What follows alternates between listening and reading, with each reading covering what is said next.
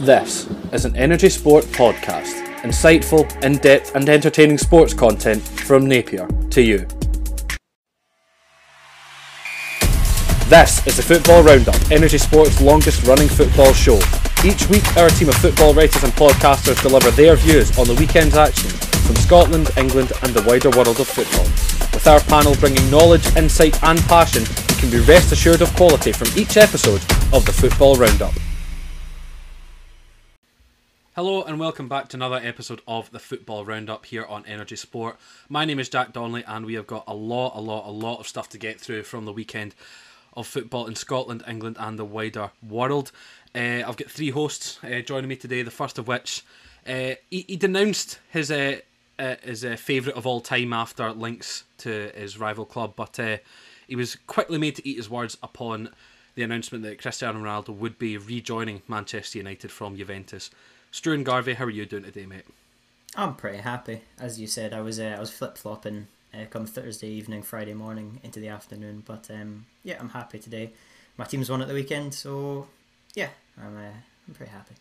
Pretty happy. But I'm even more happy to be on the Football Roundup. As always, but this is where happiness truly comes to a head. It's just the happiest place on earth is a Football Roundup recording, and I'm sure my next guest can agree with me and agree with your happiness, Struan. He was perhaps had a bit of doubt heading into yesterday at 12 p.m, but come 1:45 he was absolutely full of happiness. Graham Sinclair, how are you doing today, pal? The happiest place on earth is the Magic Kingdom, Jack. Let's not beat around the bush there. Okay, I'll give you that. That's fair. Well, the Sinclair household is a close second after yesterday's football match, I have to say. I am delighted to be here. What a day. What a day to talk about the football. Fantastic. Wow. Wow, indeed. Very happy to have you, as always, mate. Finally, I mean, he might not share the same happiness as the pair of you lads because his team lost for the first time this season, this weekend, and as a bitter and sad United fan, I'm just going to make that point as much as I possibly can that Killie have actually lost. They've lost their 100% record, but he'll fire back some argument and make me feel worse about myself regardless. It's Sean McGill. How are you doing, mate? Right. I'm a Born and Rose fan. That's where all my energy is going now because at the fence. I don't support teams that lose. That's embarrassing. That is really embarrassing to lose a game of football. It's too much for me. You're taking the Jamie McIntosh approach here. Yeah, that's what I'm doing. Just discarded any team that loses a game. So they're gone. Bye Kilmarnock. It's been a terrible ride. And yeah, Mona Rosie Posey. Thanks for 2012, but it's time to go. Yeah, that was a good. I mean, as if we've lost no games of football since then. We've been invincible. No, Kilmarnock. Yeah, they lost, but oh well. Just life pans out that way sometimes. It does. Life's all one big massive disappointment, and then we all die. Wow. So let's just retract that statement about this being a happy place because Sean just brought the mood right down. We've talked shite as well. Yeah, fair enough. Yeah, man, that's. You're welcome. So moving on, we've got a big question as always, and we've talked about teams losing, we've talked about teams winning, but if a team's losing, they might be looking to players that they might have got rid of in the past or perhaps just moved on because of circumstance. And what I would like to know with this week's big question, lads, is which former player from your club would you most want drafted into your team's current starting 11 to improve it and make it better? Struan, you've got about 18 different teams to choose from here. Have you managed to solidify it down to one pick and one team? I guess that this is the opportunity to bring up Ronaldo here for his return to Manchester United, which has been pretty crazy. Obviously, a lot of people my age who support Man United grew up as Ronaldo was the idol, really, what he used to do in the Premier League. Obviously, he's gone away, done wonders at Real Madrid, probably the second best player of all time. Just come back to the club. Obviously, he's not what he used to be, nowhere near that, in fact. But at the same time, it's just really nice to see him come back to the Premier League. And I think for a lot of neutral fans as well, it'll just be interesting to have that draw of Cristiano Ronaldo back in the Premier League. I think it's definitely. Should we just kind of park this and have a little chat about Ronaldo just now, or should we get everyone's answers before we have this conversation? Let's have it out. Have it out. Graham, what about yourself? How are you feeling about Ronaldo returning to the biggest league in the world? Well, I'm a bit on the fence, because I think it depends on the Cristiano Ronaldo we get at Manchester United. I think if Cristiano Ronaldo comes into Man United and acts as a Man United player and acts as part of the team Manchester United, I think it's a class signing. I think he'll do very well for them. And if he's coming in and he's in there to score goals and supplement Man United's playing style. However, if he comes in and makes it Ronaldo's team, like I think he's done with Juventus to their detriment, I think he's done with Portugal at the Euros to their detriment, then I think the same could happen to Manchester United, because he's not the same player he once was. I don't think he's the kind of player that you just kind of force feed everything into him and it's all through Ronaldo. I don't think that's the kind of player he is. And if Man U do that, I think it could harm them the same way it did with those other teams. I'm hopeful that Man U wouldn't sign a player to sign at this age to do that, but I'm not sure. No, not sure. Sean, how about you? I mean, you've not really got any strict ties to Cristiano Ronaldo in terms of supporting him or loathing him at all, but how are you feeling about his return to English football? It's interesting, I think, because for me Juventus were a worse side with him in it. I think although his numbers were good, Juventus scored 20 less goals a season roughly during his 3 seasons there. So what happens to Manchester United now? I mean, they seem to have a good thing going in attacking sense, of course. Mason Greenwood having scored in every game so far this season in the league. You worry how Cristiano Ronaldo's arrival will impact that, but of course on the other hand it's very exciting to see one of the greatest players of all time back in a league where we can have a little bit more visibility of him, and of course there's the homecoming aspect as well. I think some of the narrative around it is a bit forgetful, and Cristiano Ronaldo's misdemeanours or alleged misdemeanours have seemed to be washed over a little bit in the conversation because we're all getting wrapped up in the story of it. I think that's a little bit disappointing, but Ronaldo being in England is definitely a very interesting story to keep an eye on, and if he can elevate Manchester United to title challengers, I don't think it's enough personally, but if he can do, then it will just show why people regard him as one of the best of all time, that winning mentality, that strive to be the best. If he can kick them on, then it only adds to that already impressive legacy.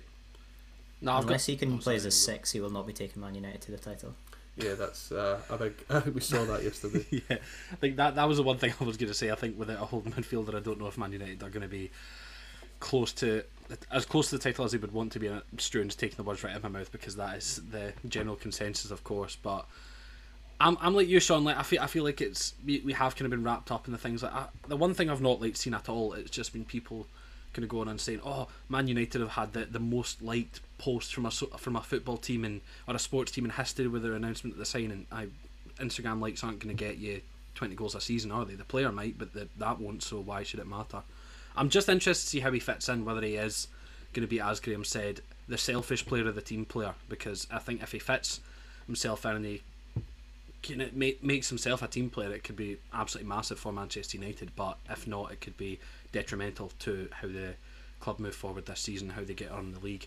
I think the social media aspect is quite important, because I think for the Glazers that's exactly one of the reasons that they signed him, is for the interaction, to raise the awareness. I mean, Man United stock had risen before Ronaldo's even confirmed or announced or anything like that, with all the rumours spreading. Ed Woodward made a point at one of the press conferences about how Man United's TikTok was the fastest growing football club's TikTok, and I feel one of the main reasons they've done that is for the social media and interaction. And although from a fan's point of view it doesn't really mean anything, it's quite a shame because the owners are so fixed on that, and they'll be absolutely loving the fact that it's the most liked thing on Instagram, Twitter, probably TikTok at this point as well. They'll be looking at that probably and happier with that than his actual performances on the pitch, really.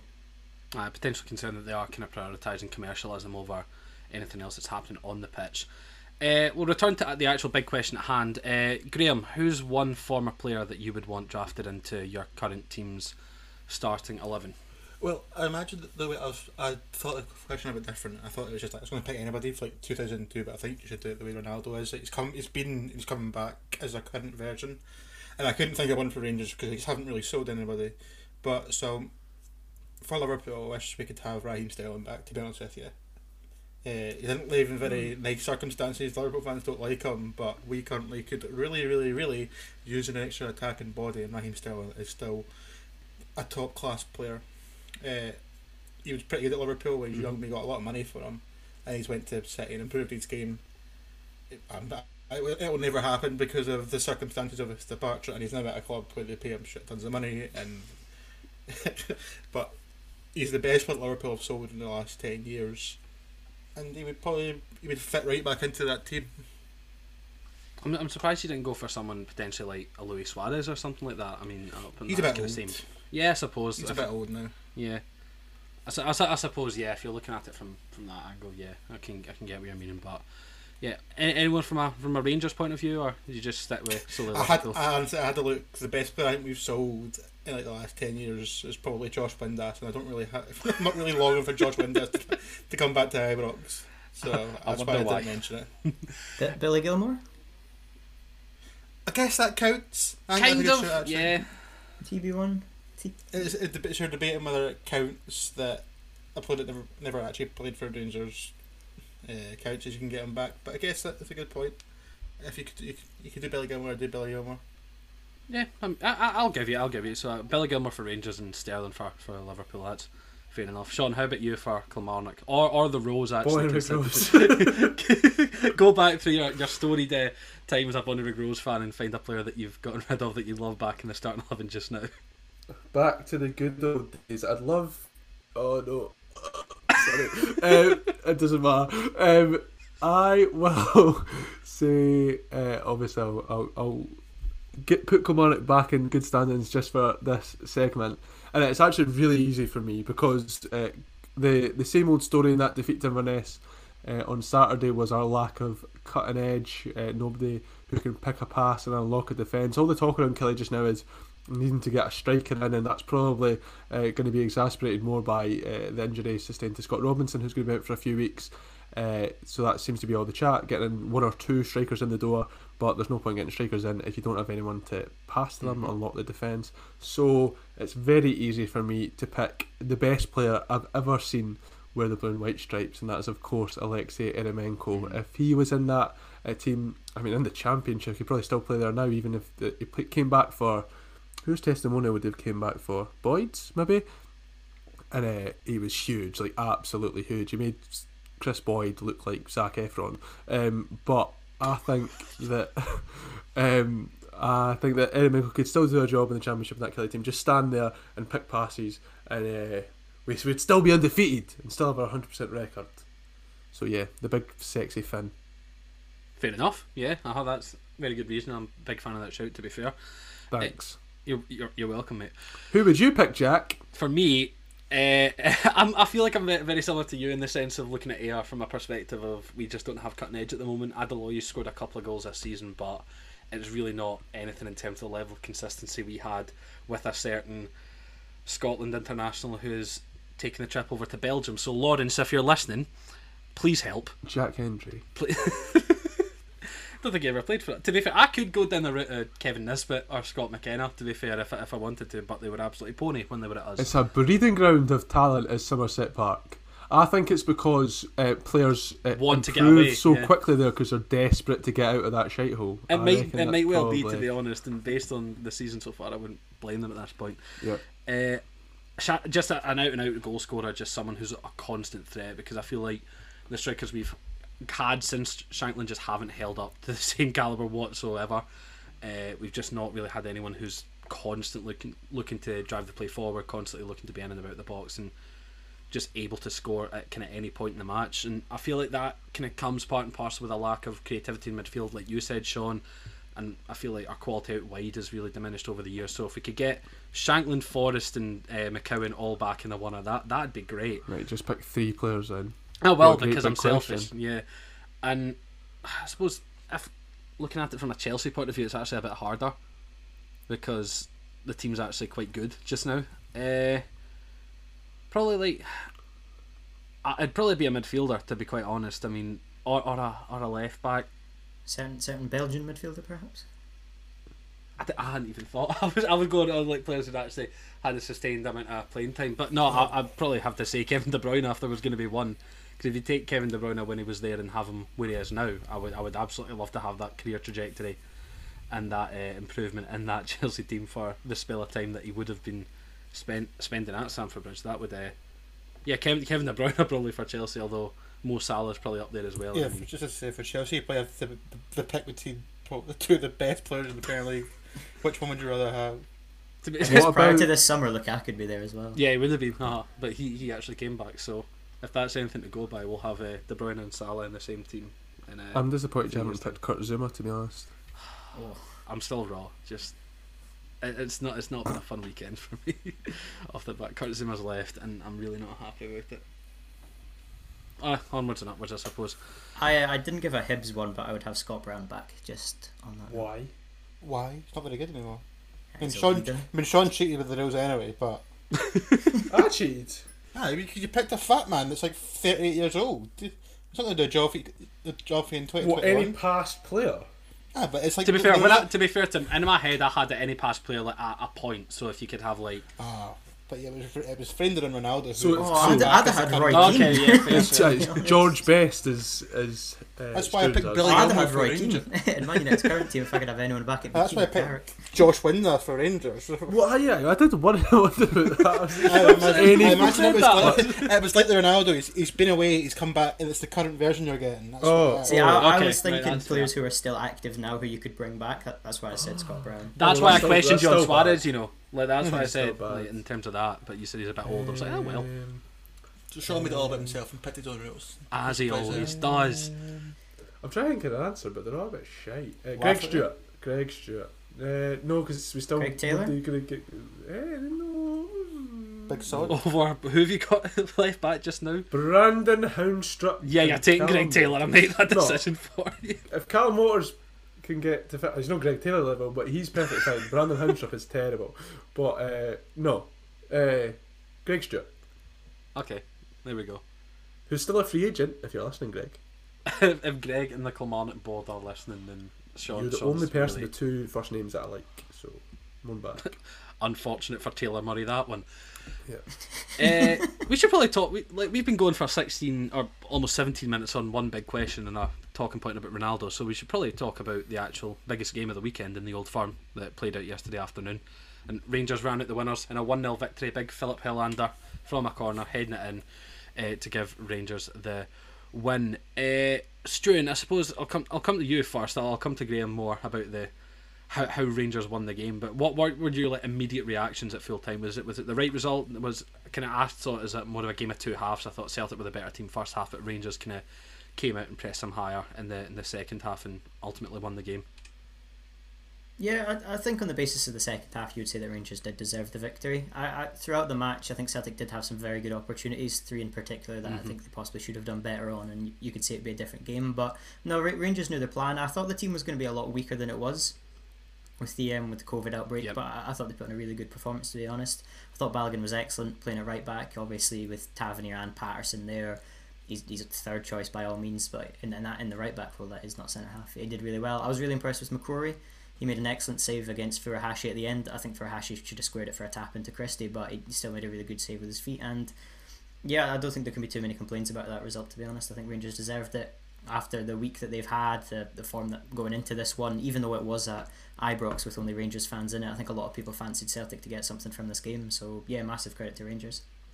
So Graham, where was that game actually won for Rangers in the end when it actually comes down to the nitty gritty of it? Because it was still a fairly slim scoreline. So what was the difference for Rangers in the end? Probably the goal, I would say. If Sean's not wrong, I thought the midfield battle was pretty crucial in determining how this game went. I thought in the first half Celtic were the better side and they controlled most of the ball, and I thought Cal McGregor was the best player on the pitch. He just had basically free roam with it and almost acres of space, and Celtic just kept the ball for most. I think they had over 60% possession in the first half. I think they actually had for the whole game, but particularly in the first half you could tell Celtic dominated the ball. And in the second half Rangers kind of upped their aggressiveness, and Davis and Kamara in particular really managed to insert their influence in the game, and Rangers were far better in the second half. I think that was the swing point of the game, and it seems like the midfield, but like particularly the control of the ball in the midfield was crucial in the game. And Celtic had it in the first half with a better side, Rangers had it in the second half, and they were the better side, and Rangers just took their chances when they had them. And Sean, Struan mentioned it already, but Liam Balogun had a really impressive performance at right back, obviously playing out of position because both James Tavernier and Nathan Patterson were out. But were there any other players that stood out to you as kind of putting in impressive individual performances? I know Graham mentioned Callum McGregor in the middle of the park, but was there anyone else that caught your eye in this one?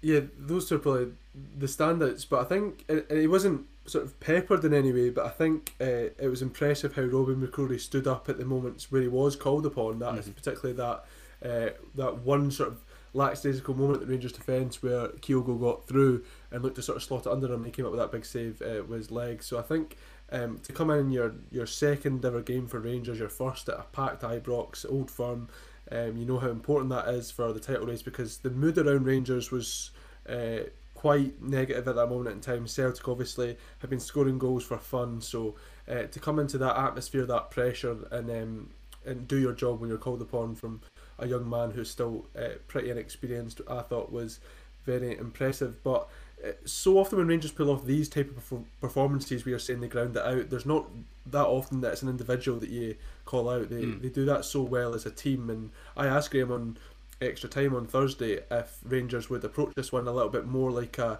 European game, or would they try and dominate the ball, and it kind of felt like that times. It definitely wasn't a sort of fully blown European performance that we've seen over the years, the last couple of years from Rangers, but I thought there were sort of aspects of it that meant that they kept themselves in that game without looking too under pressure, other than that sort of Edward sitter that I don't know how he missed. And I thought it was... sorry. When you go. I definitely thought that in the first half that was a European away game, but I think they went too far that way and gave Celtic too much of the ball. And I think Celtic's dominance in the first half is a bit overstated. I thought that apart outside the Edinburgh chance, Rangers pretty much coped with them and kept them on the edge of the box. But I got clear at half time that they'd kind of given too much of the ball to Celtic, and you saw the reaction in the second half. Well, Celtic maybe still had more of the ball. Rangers had pretty much all of the meaningful attacks until they went 1-0 up.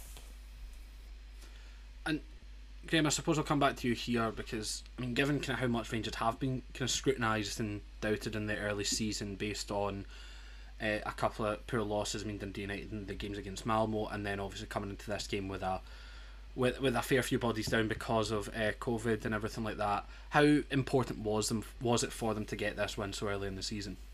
Well, it's massive. Just the psychological boost of beating Celtic when you're not at your best is absolutely huge going forward at the end of the season. It could be the catalyst to spark Rangers into life. And you mentioned like this kind of obstacles they had to overcome. They had the COVID players, and Stuart mentioned the team wasn't so different. But there is, you've dealt with a COVID situation at the club for a week that can take the mind off it. And they are with their third choice keeper, the third choice right back, their captain, and the manager. That's pretty massive. Adding a 3,000 mile trip to Armenia or whatever it was, it's just. And Kent, I think they mentioned Kent was injured. There's like so many things that were going wrong for Rangers, and I don't even think it was like the best performance. I think going forward from open play, we struggled still a little bit. We weren't at our fluent best that we can be. So to just grind it out and get what I thought was probably a deserved win in the day, just about, although it was pretty even, it's absolutely massive for us. Struan, looking over at Celtic for a moment, I mean, should they be back in panic stations at all? I mean, given that they created those kind of chances, I mean, the Edward one being the most glaringly terrible for having missed it, and then a couple with Furuhashi later in the second half. I mean, there can definitely be some positives that Postecoglou can take away from this, even though he didn't get the result in the end. Yeah, I think there's definitely positives. I don't think Celtic fans should be going into panic stations by any means. They've made a poor start, but they've recovered it fantastically well. Prior to the Rangers game, they had 2 back-to-back 6-0 defeats. I think there's a couple of circumstances in this game. Obviously, Postecoglou, it was his first Old Firm. I believe about 5 players in that Celtic team were making their Old Firm debuts as well. Juranovic was making his full debut at left back. I thought he looked quite good at our position there. He could definitely be one for the future at right back this coming season. And I think a lot of Celtic fans would say, you know, there were chances for Celtic to win that game. If Furuhashi had possibly been starting at striker, it might have been a different case. But at the end of the day, Rangers were the better team. They deserved the win. But there's positives for Celtic, definitely. I don't think this is going to be one of those results that'll derail them and completely throw them off what they were doing. Obviously, we said before the game, we've said it all season, they still need signings. I mean, Starfelt and Welsh are just not a centre-back partnership that are amazing at the moment. Starfelt looks a little bit raw, and Welsh looks really talented. I'm a big fan of his, but at the same time, he's not quite up to the standard of say, Connor Goldson on the opposite end, etc. So, yeah, it's a young team in Celtic, and there's definitely positives to take. I don't think they'll win the title, I still believe that, but I think they can definitely have a decent season.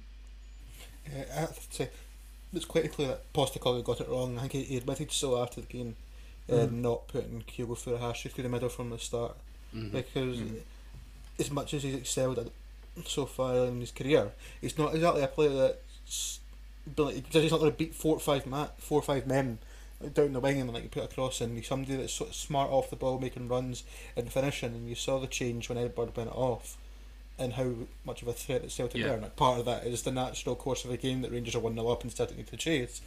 But the point still stands that Celtic were far more threatening with Furuhashi through the middle than they were with him on the left and Odsonne through the middle.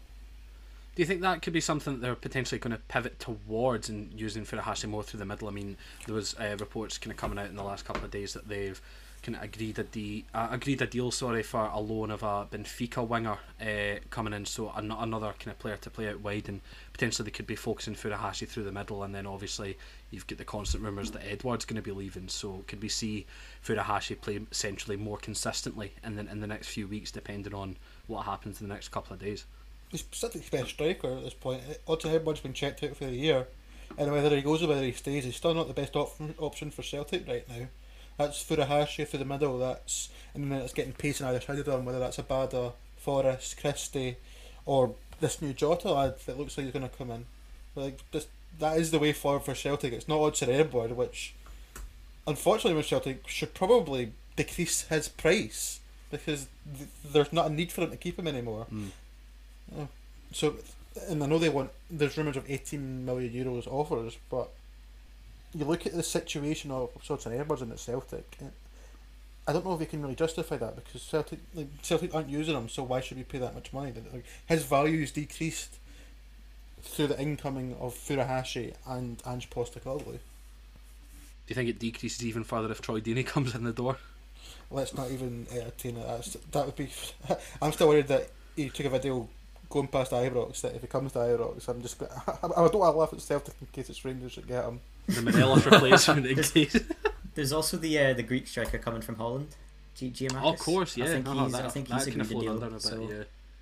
One of my pals said this to me. I don't know if it's true, but apparently was he the top scorer in the Eredivisie last season? Was he? One of my pals just said that to me, and I was like, surely not.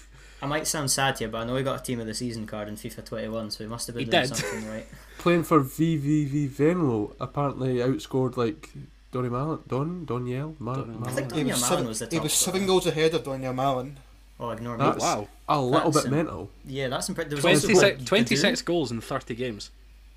That's mad. And what is Celtic getting for like a couple million, is it not? 2.5 million, I think it was. 2.5 million for a 26 goal striker?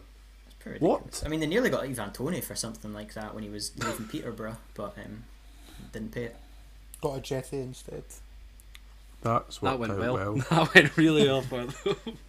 I think the Edward point as well. I believe he's in the last year of his contract, so I feel yes. his value is just. I don't even know what I'd pin it at the moment. I don't know. You couldn't put it past 20 at all. I think it would be averaging about 15. I think you're like 18 odd, saying in the middle. I think you are way too high for what teams should be played. I think we're closer to 10 million than we are to 20. Christopher Ayer is right now a better asset than Odsonne Edward is, I think. PSG have got a 40% sell-on clause as well, so it was already pretty bleak for Celtic in terms of the money they were going to get. I think Leicester offered like 15-16 million that was rumoured for Odsonne Edward, and that was a couple of months ago, and his value has gone down significantly, I would say, since that. Did Palace not offer the same recently? I think Arsenal have also come into it after it was revealed Lacazette's going to be leaving, so again, I don't know if he's that level. Arsenal probably is, to be fair. Right, we could probably sit and speak about transfer rumours surrounding Celtic Park and Ibrox for ages. To focus back on the game, I was surprised how much. I know Celtic fans are taking a lot of positive from it. I thought their performance yesterday was eerily similar to a couple of the Old Firm games last year, and eerily similar to pretty much every manager under Celtic manager under Steven Gerrard, and that Rangers, I'd say, allowed them to dominate the ball. There were a couple of chances, but ultimately they just the cutting edge was not there. That I didn't think much changed from Ange Postecoglou yesterday, other than the fact that they have much better players than they did last season. The game in my head is the New Year derby, the one that kind of sealed the title for us. I thought Celtic were really dominant for 30 minutes in that game, and I don't think I saw the exact same thing yesterday. Not to say that Ange Postecoglou is the same level as Neil Lennon, but I'm not sure I quite understand the level of optimism other than the surrounding situation at Celtic right now. I don't see it from this particular game. I think that definitely plays into it, to be honest. I think everything kind of surrounding Celtic seemed to be rosy kind of coming into this game, and then that might have softened the blow slightly of losing the Old Firm.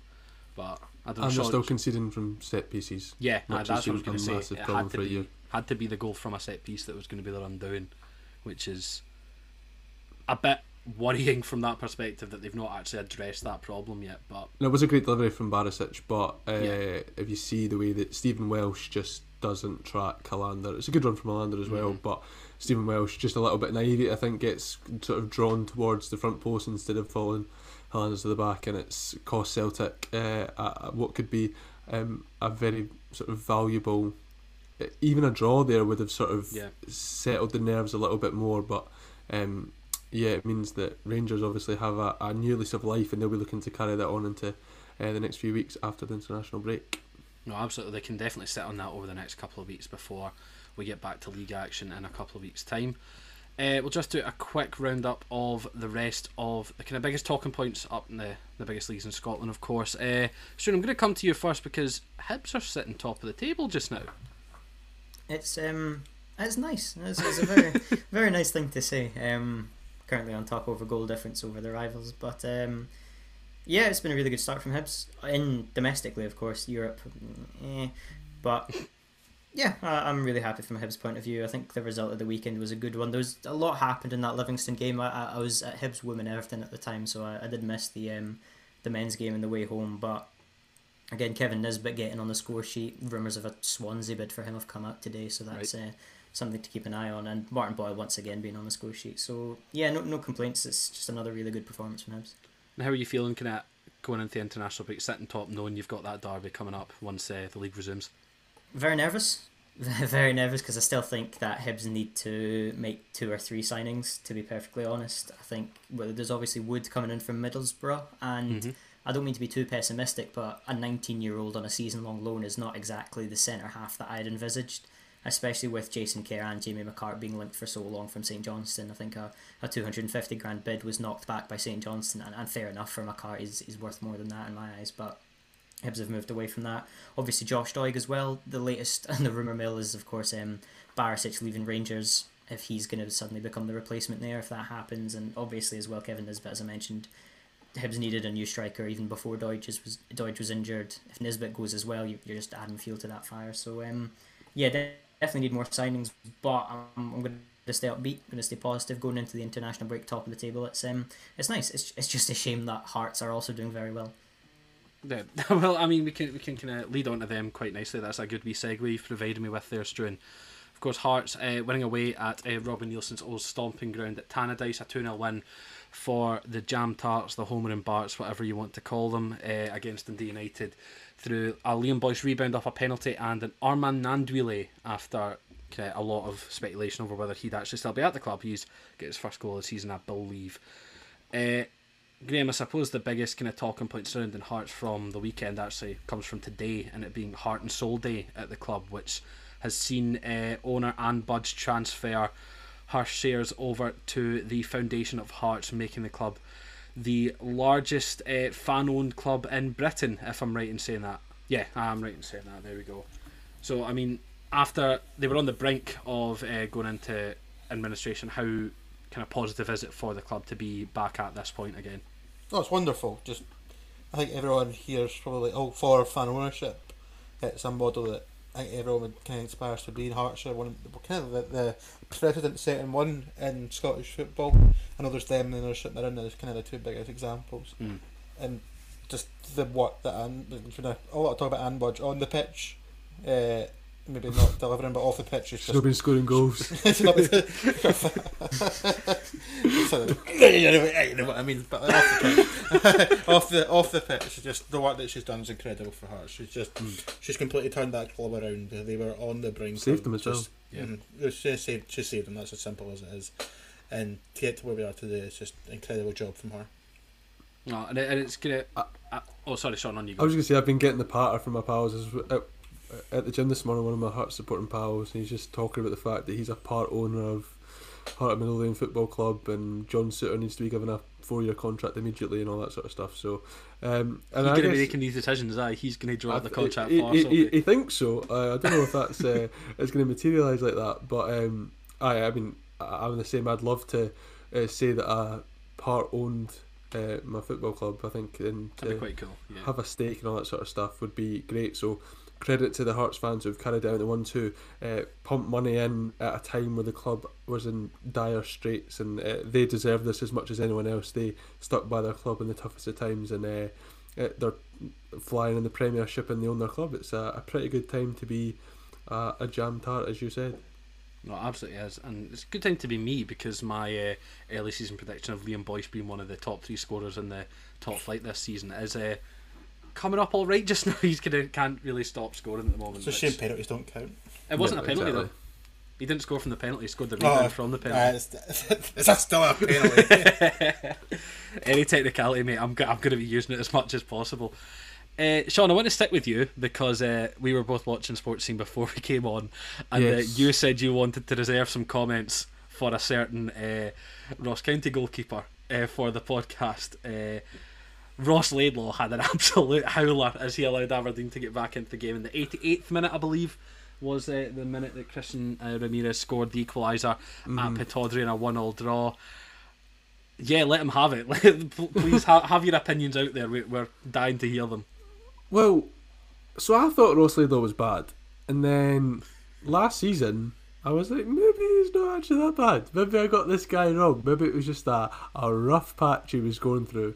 It turns out it was just a kind of okay period he was going through on the basis of this season so far, because he has been really struggling again. He was at fault for at least 2 of the goals in Rangers 4-2 win up at Dingwall last weekend. And I mean, Johnny Hayes has kind of rolled the ball towards him and he somehow can't hold it, slips underneath him, and Christian Ramirez just has to slide in to break his little mini goal drought since a very positive start up at Pittodrie. So I think it's a big concern for Ross County. I know all too well, Jack, the pitfalls of not having confidence in the goalkeeper. It just completely unsteadies the defence. They don't know what to do. They don't know when to clear. They don't know when to sort of track back and try and take the ball out of his hands. It's just a nightmare.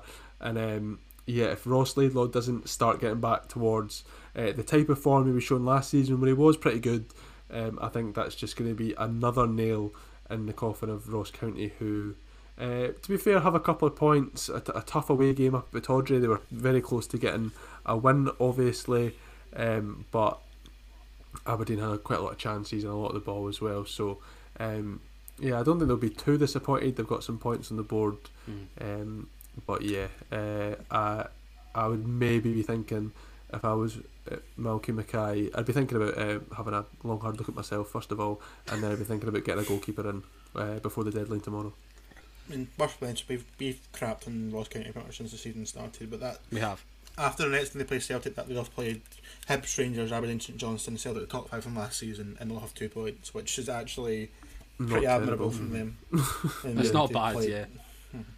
That's me saying that they won't beat Celtic. I'm sorry for projecting that. Anything could happen. Hearts a weekend after as well. It's a pretty solid start from Ross County, considering the barrier they've had to face. Before we move on from Ross County, I discovered at the weekend that Ross Stewart, ex-Ross County striker, is referred to as the Loch Ness Drogba by Sunderland fans, which is... Who was it we compared him to?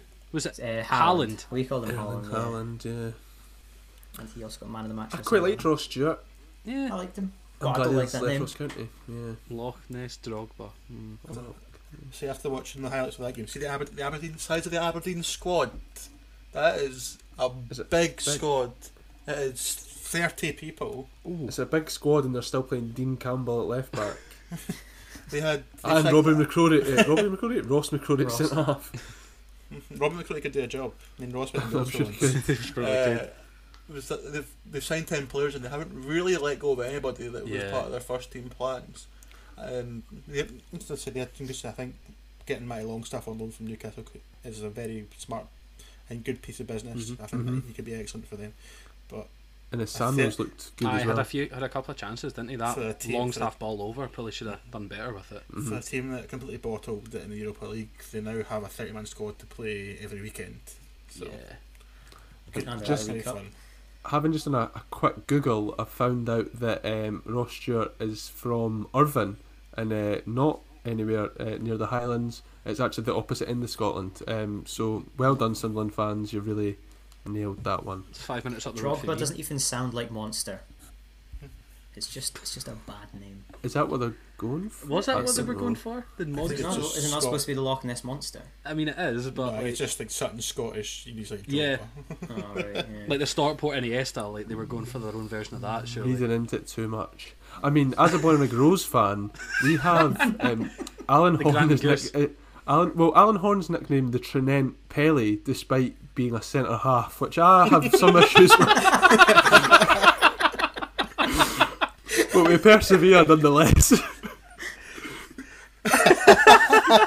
He can also play in central midfield if that helps, but it's still not quite. He's not prolific in any way. Yeah, it's a little bit worrying. Did West Ham not do that? Did they not call James Collins a Ginger Pirlo, but he played at the back? Yeah, you need to be a Welsh bit more. Maldini. Am I getting mixed up? I've got no idea where this has gone, but I wanted to touch on one point again. Calvin Ramsey in that game. Sean, you said it in the group chat when you were watching at the time. How has he cleared that ball off the line? He's running towards goal. That was just. It defied physics, Jack. It impressed me to no end. It did impress me. I didn't know I don't know how he did it. He was sprinting towards goal, but still managed to flick it backwards. It was very, very impressive. And just another reason why, especially with Nathan Patterson out, maybe we should be in the Scotland squad and not playing for the 21s. And I don't think Stephen O'Donnell played on Saturday either for Motherwell, so we currently do not have a right back. Here, we're getting that down. Ryan Fraser, here we go. James Forrest's also out, if that could count as a wing. We're actually getting that down on Wednesday. Oh. That's mental.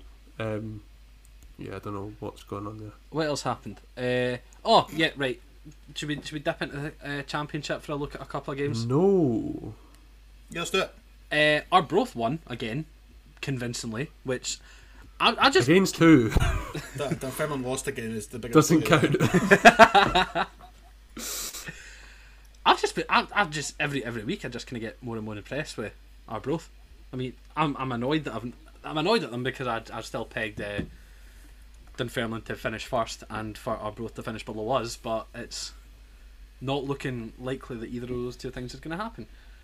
I'm just a big fan of Arbroath, to be honest. I like Dick Campbell. I think there's no surprise in that. I think there's not many people that dislike Dick Campbell. I mean, is there anyone on this panel that dislikes Dick Campbell?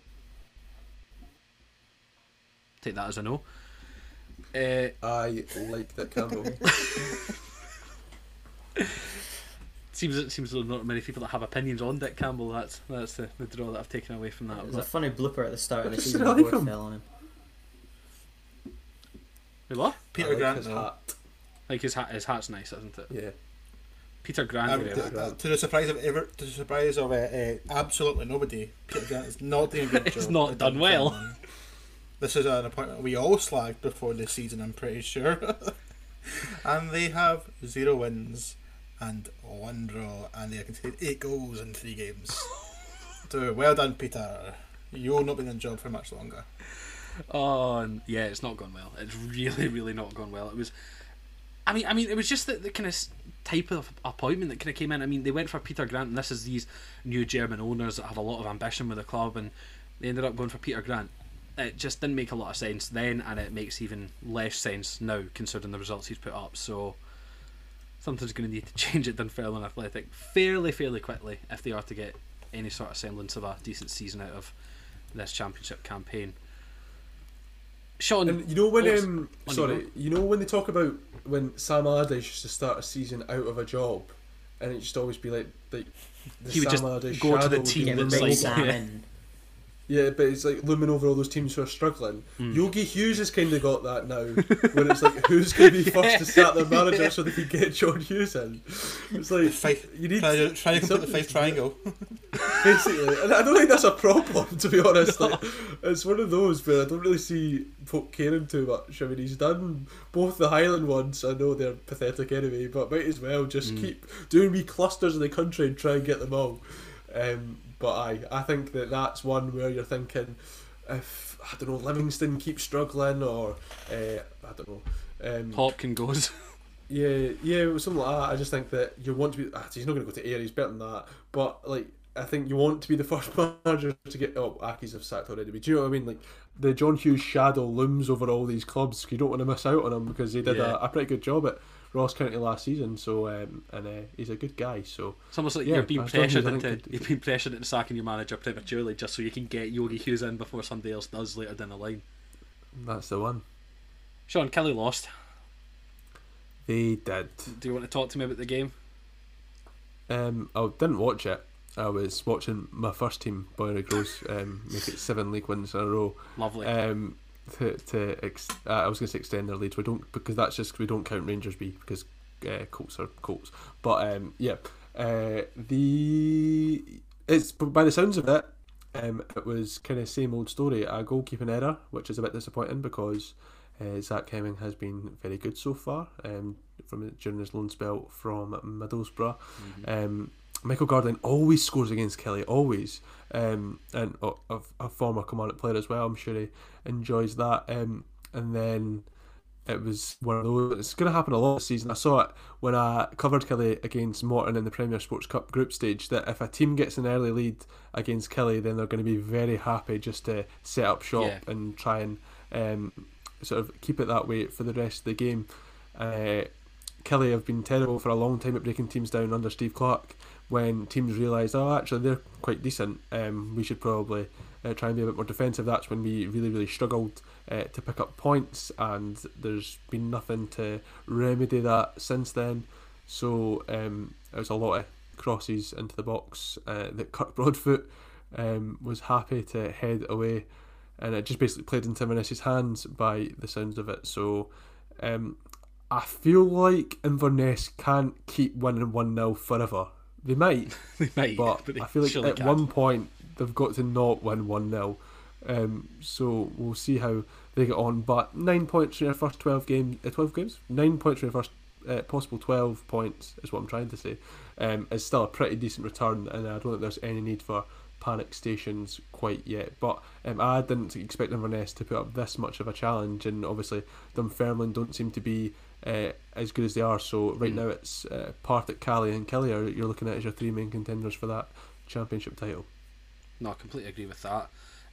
I would also be up here voicing my complaints if Ayr had actually played, but due to a fairly rampant COVID outbreak within the club, our game against Wraith Rovers that was due to play out on Saturday afternoon has been postponed, and it's getting played out at the same time that Scotland are playing Austria next Tuesday night. So I can't imagine attendance is going to be great for that one, but live and let live, I suppose. We'll need to see what happens coming next Tuesday. Hopefully we actually get a win, because that would be really nice to actually have a win this season. Wraith haven't been great, so fingers crossed. What we can do, we're kind of 10 minutes before an hour. Do we want to keep under an hour, or how do we want to press on? Your show. I'm not making the choices for you. Oh, okay. I'll throw out another question about actual Scotland, because that's what we're here for most.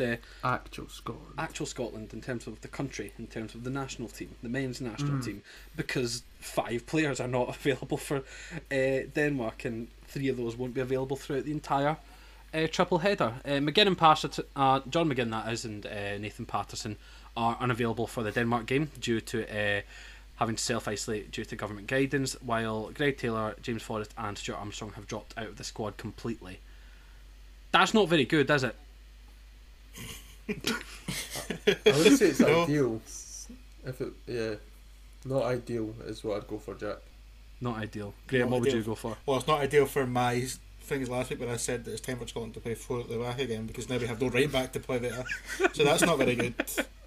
So we're sticking with 3. There's outside of the right back issues, it's not too bad. Yeah. I mean, we now have David Turnbull as a replacement for the direct replacement for John McGinn, but probably about a year ago, John McGinn was as irreplaceable as there was a player for Scotland. Greg Taylor would never play anyway. He's third choice left back. Who really cares? Is those two? James Forrest is a miss. I think James Forrest is a miss, but so he would be another right wing back option. So I guess you can group him in with that. It really is just we're now kind of down to Ryan Fraser or somebody really out the blue who will play at right wing back. Other than that, the team's probably going to be the team that Steve Clarke would have picked. Well, I mean, it is going to be somebody can out there. I don't know how they're going to set up because I think Steve Clarke came out today and said he's not bringing anyone else in to replace any of the outgoing players. I mean, would there have been a call for anyone to come in at all from the pool of Scotland players that have been performing well at the start of the season? Sean, would you have kind of pushed for Ramsey to potentially get brought up from the under-21s, or are you just happy to have him in a Scotland squad at all? No, I mean, I'd rather he was in the first team. Ramsey, or I guess you've got Ralston as well. I'm not saying either of them are ideal at this exact moment in time, but the fact that Nathan Patterson isn't there and we're unsure on Steve McDonald's status is worrying, I think. So to get another right back in would be ideal. I know a couple of midfielders have obviously dropped out with Armstrong and McGinn being out for the Denmark game, but we've got quite a lot of options in midfield, and like Graham was saying there, David Turnbull seems like the direct replacement. Even Ryan Christie could do that as well, I guess, but he'll probably feature a bit further forward if he does. There's worse players that could have happened in that strange time when John McGinn's involved, but we know he'll be back. And I think especially for the Denmark game, even if there was a notion in Steve Clarke's head to change that back 4, if there was any game where he was definitely going to keep the 5, it was going to be away to Denmark in this first one anyway, considering they're pretty good. So I don't think it's as catastrophic as we might have thought, and hopefully they can pull off a result. Yeah, fingers crossed. Right, let's move on. We've been a bit surprised here because we kind of had the idea coming into this season of the Football Roundup there was going to be less coverage on English football, and we would potentially rework that into something else. We've not quite worked out the details of that at the moment, but it's not been a bad start to the Premier League from the first kind of opening 3 games, or game weeks rather, and it was a pretty entertaining weekend this week. Graham, our teams were in action. Liverpool won, Chelsea won at Anfield with both goals in the first half. Havertz scoring a really, really nice header first, and then Salah levelling from the spot before half time. I know how much you hate talking about refereeing decisions. I'm not even going to mention the name of the referee or what the decision was, but I agreed with it anyway. And what was your thoughts? Was that kind of 2 points drop from a Liverpool perspective going up against 10 men Chelsea for a whole half, or what was your view? I guess you have to say it is because it's against 10 men, but it's not. I'm not devastated by it because Chelsea are probably the hardest side of world football to break down with 11 men. So you put them down to 10. I think it's harder to break the Chelsea side when they're down to 10 men, almost because they packed it in and just defended, and they lost most of their attacking threat. They had a couple of nice counter attacks, but really it was so hard to beat them down. I think the Reece James sending off kind of hurt Liverpool from an attacking perspective, because they just, after a 15-minute spell to start the second half, they just ran out of ideas because Chelsea were defending so stoutly. To be fair, I'm more than happy with the point, to be honest, because I was happy to go ahead. I was surprised to go ahead because I just had that kind of underlying feeling that we wouldn't end up getting something from this game, kind of going up to Anfield, the full crowd again, and I just wasn't entirely convinced. But you do the best. I think you're the best side in England, and it's not necessarily. I think maybe City or Liverpool at their peak can probably be better than you, but I think Chelsea's floor is like the highest of all the title contenders by far. I think Chelsea will play poorly and win so many games because that defence is so solid, and there's so much depth and so many options in that squad that I think that's the kind of thing that will kind of, for me now, makes you the title favourites this season because of all that kind of those factors added in together. Whereas I can see some golden issues, Liverpool with depth and City with having no striker and things like, and they've got a couple of injury problems. Whereas Chelsea, I'm not sure what Chelsea's issues really are. Yeah, I mean, the biggest issue for me is that Kurt Zouma's no longer there, and that hurts my heart more than anything. But that's not really massively important. Sean Graham mentioned Manchester City and their lack of a striker just there, but they still managed to hit Arsenal for 5 at the weekend in what was just a bit of a pathetic showing from Arsenal, to be honest. I mean, it was really just men against boys at parts. I mean, 23 shots from City compared to 1 from Arsenal, and I mean, stats don't convey a game as much as some would make you to believe, but that's pretty damning stats from the outset. Just no goals scored, three losses. What's going wrong with Arsenal? I mean, we've got 5 minutes before the hour, so I mean, if you want to put in a succinct answer, you'd be more than welcome, because it's a fairly loaded question in itself. But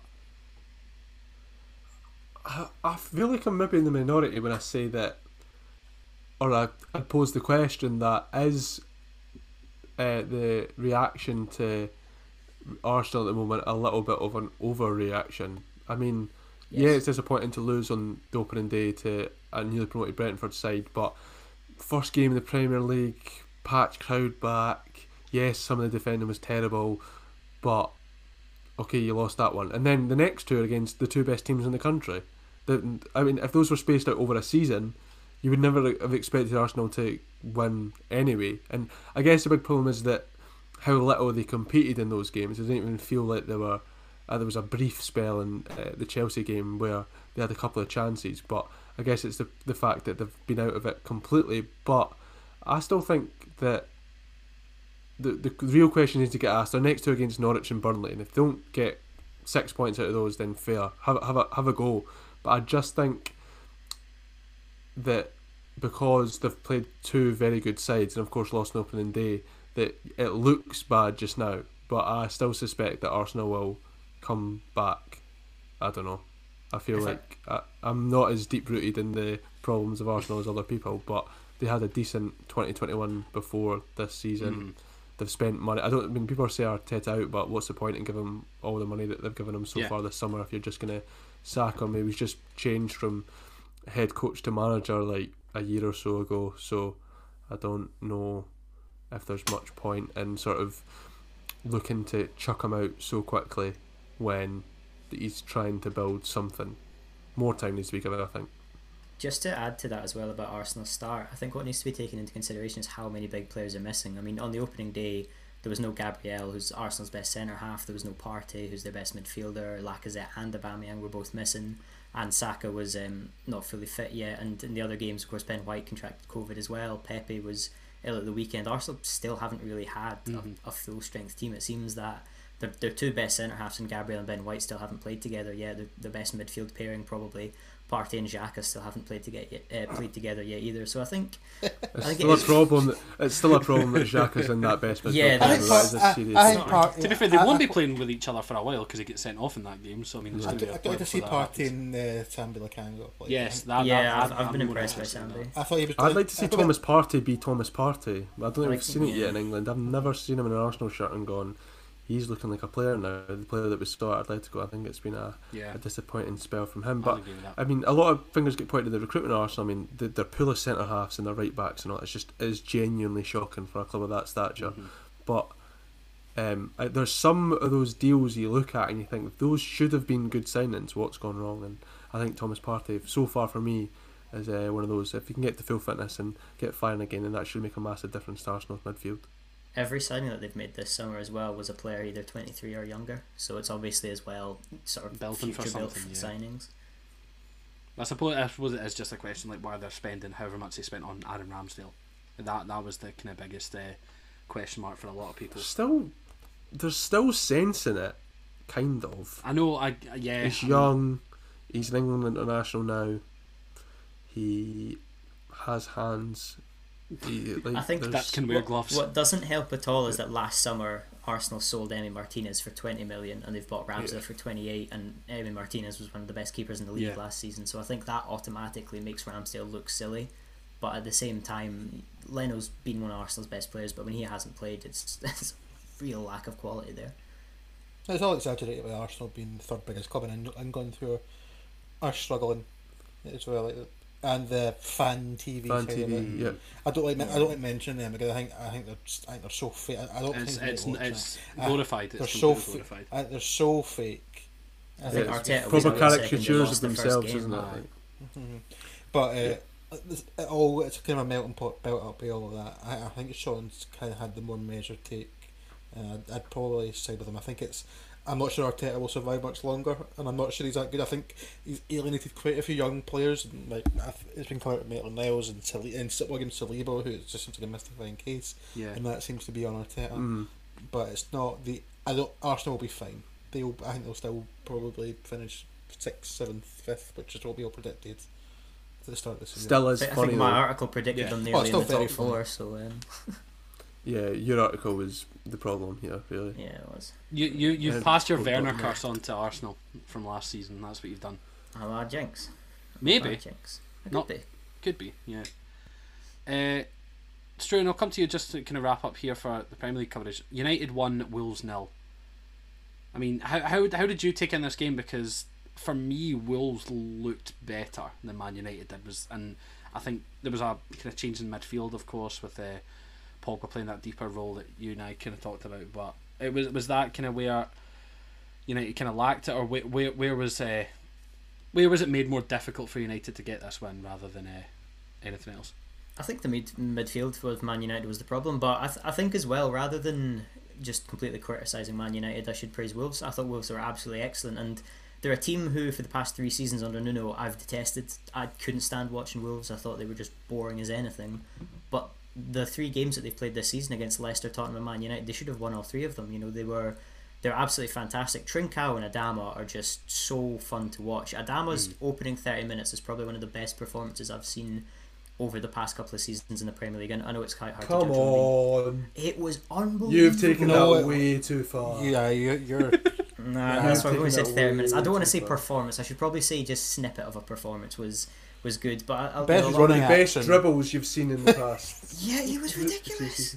But I know a lot of people say Adama doesn't have end product, but he did create 4 chances yesterday, which is more than any other player on the pitch. I think the next highest was Varane, who created 1 and got the assist. He had a really good debut, I should quickly say. But yeah, I think Wolves will be fine this year. If they can just put the ball in the back of the net, I know that sounds easier than it actually is, but at the same time, I think they look really good. They've got a solid midfield, a solid back 5 rather.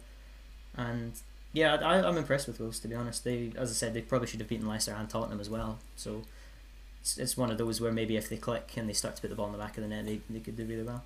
It's completely understandable, but Wolves kind of need to Raul Jimenez to try and become Raul Jimenez as soon as possible.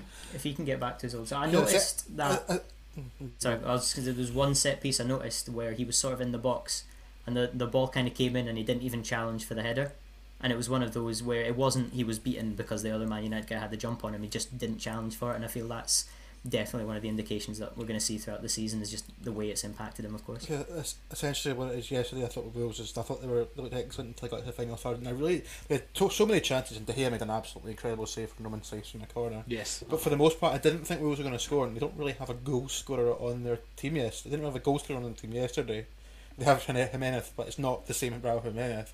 Adama doesn't score goals, and Trincao has not really done anything at Braga, Barca, or Wolves early on to suggest that he's going to be a goal scorer. So they're playing with 11 nice footballers, but no one that's going to have a cutting edge and score a goal for you. So that shows in the results. I don't think Wang Hee-chan is going to do that either, the new signing from Leipzig. No, Graham, you were saying yesterday he's got just an awful record over in Germany. It's hard. I want to give as much benefit of the doubt to people that moved during the COVID era as possible, because it was very, very tough to move to a team last year and fit in instantly in all the tight play-packed schedules, but he really struggled at Leipzig, and I thought he'd be quite a good signing. Well, just need to kind of see how that progresses for the season going forward. Just quickly to finish off, we'll talk about the kind of biggest news from around the other big leagues in Europe, and I suppose what everyone was waiting for kind of took to the fore last night, and Messi making his debut for his new club Paris Saint-Germain, coming off the bench replacing Neymar in a 2-0 win against Real. I think out of this panel I was the only one who actually didn't watch this game. So I didn't really. You didn't really? I watched when Messi came on. I mean, what was it? Just a bit weird seeing Messi actually playing for a team other than Barcelona or Argentina, I suppose, if you want to go down that route. I mean, That's what just kind of general consensus. It's going to be the same for the whole season, but it's just odd seeing Messi playing in a shirt other than Barcelona's.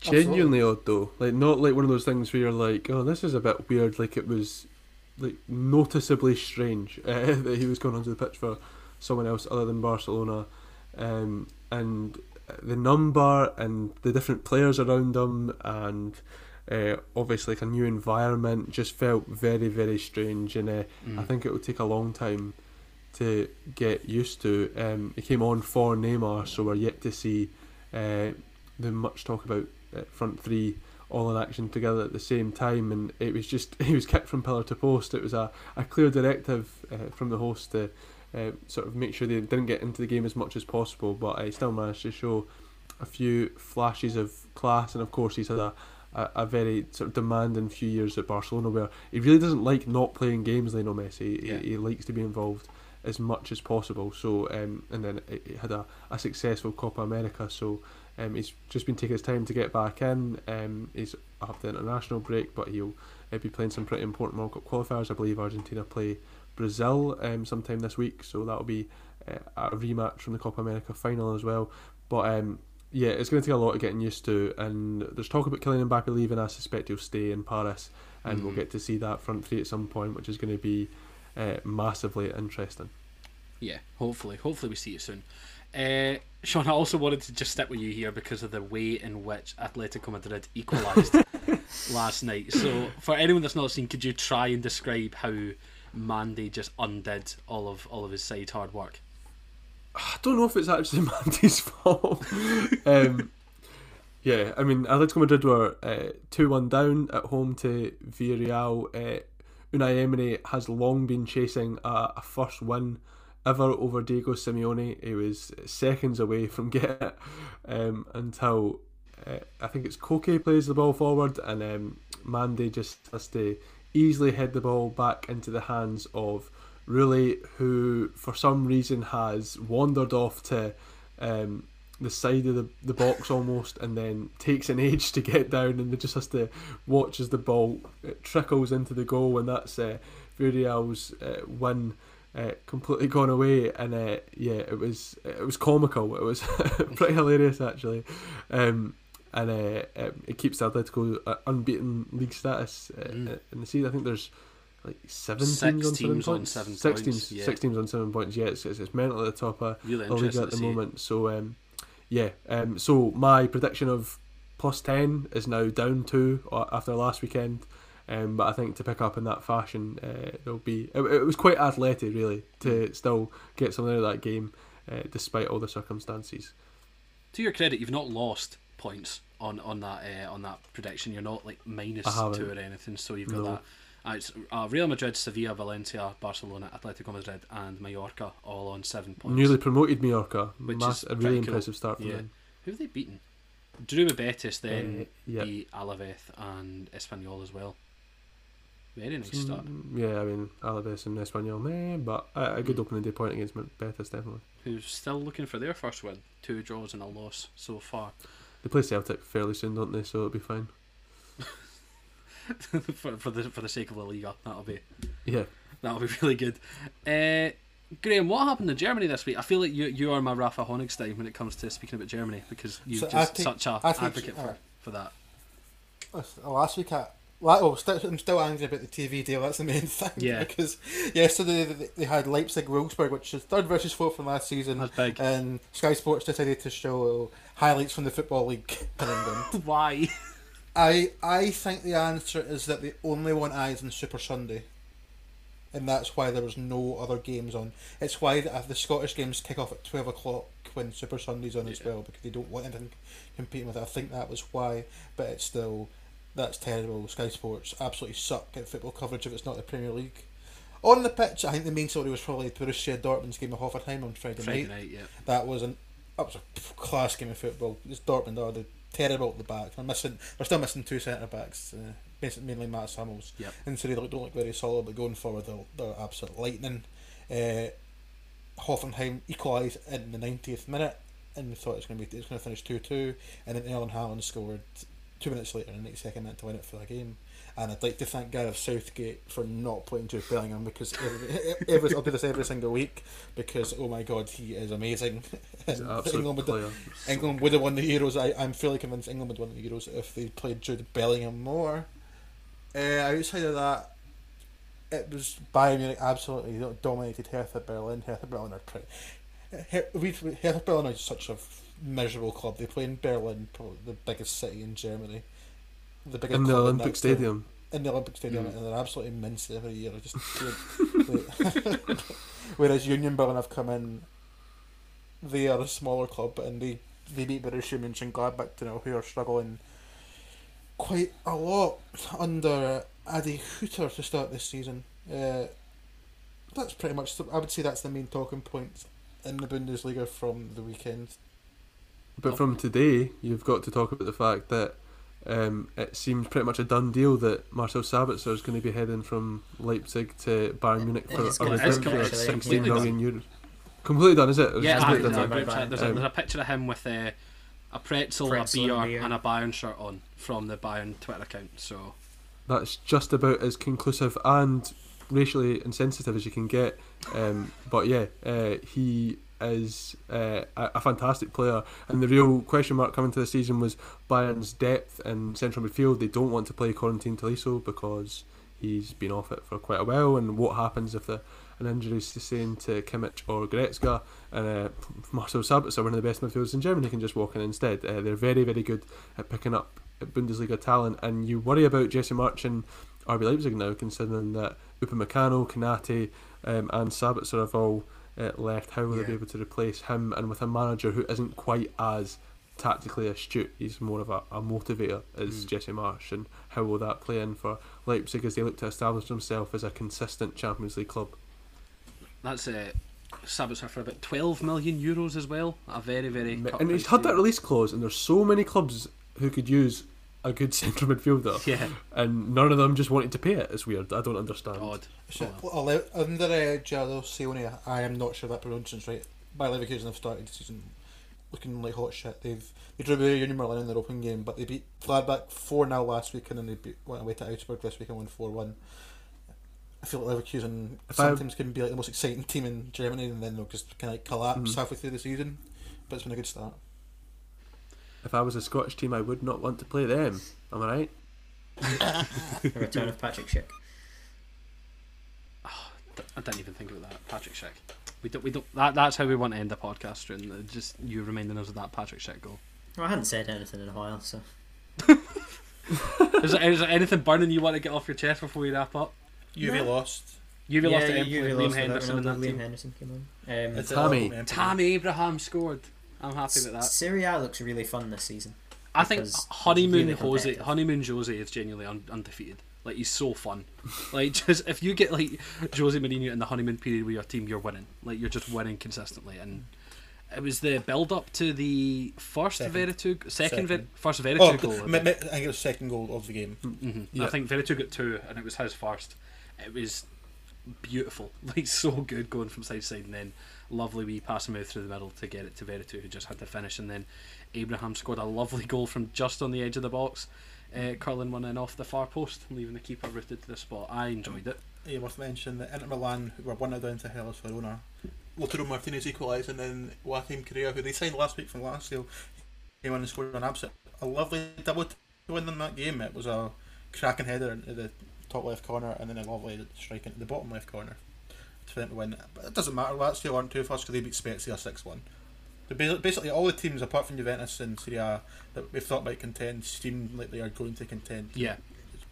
Could be Atalanta a little bit off the it's 2 games in, but Atalanta have dropped points so far. But yeah, like you said, Lazio great win, and they're top of the league, so good on them. Good on them. Maurizio Sarri, innit? What a boy! European football, what a joy! We do love it, and we're going to talk about it a lot throughout the season here at Energy Sport. But for now, that's going to do us for this episode of the Football Roundup. Thank you very much for tuning in and listening to us talk nonsense about football for the last 75 odd minutes. That's not too bad, is it? Make sure to subscribe to the podcast feed wherever you get yours to get a new episode directly to your ears as soon as they come out. Follow us on the socials at ENRG Sport. That's Twitter, Facebook and Instagram. And make sure you pay attention to all the content that we have putting out on enrgsport.net, the award-winning website, of course, and we're coming for even more this year. A big thank you to Stuart Garvey, Sean McGill and Graham Sinclair for joining me today as always. We are going to be back on Thursday, or the boys are going to be back on Thursday with extra time, talking about probably the fallout from Scotland, Denmark, looking ahead to Moldova and anything else that happens during this week. Of course, we're going to be looking forward to that. But until we see you next, I've been Jack Donnelly. This has been the Football Roundup by Energy Sport. Take care and we'll see you soon.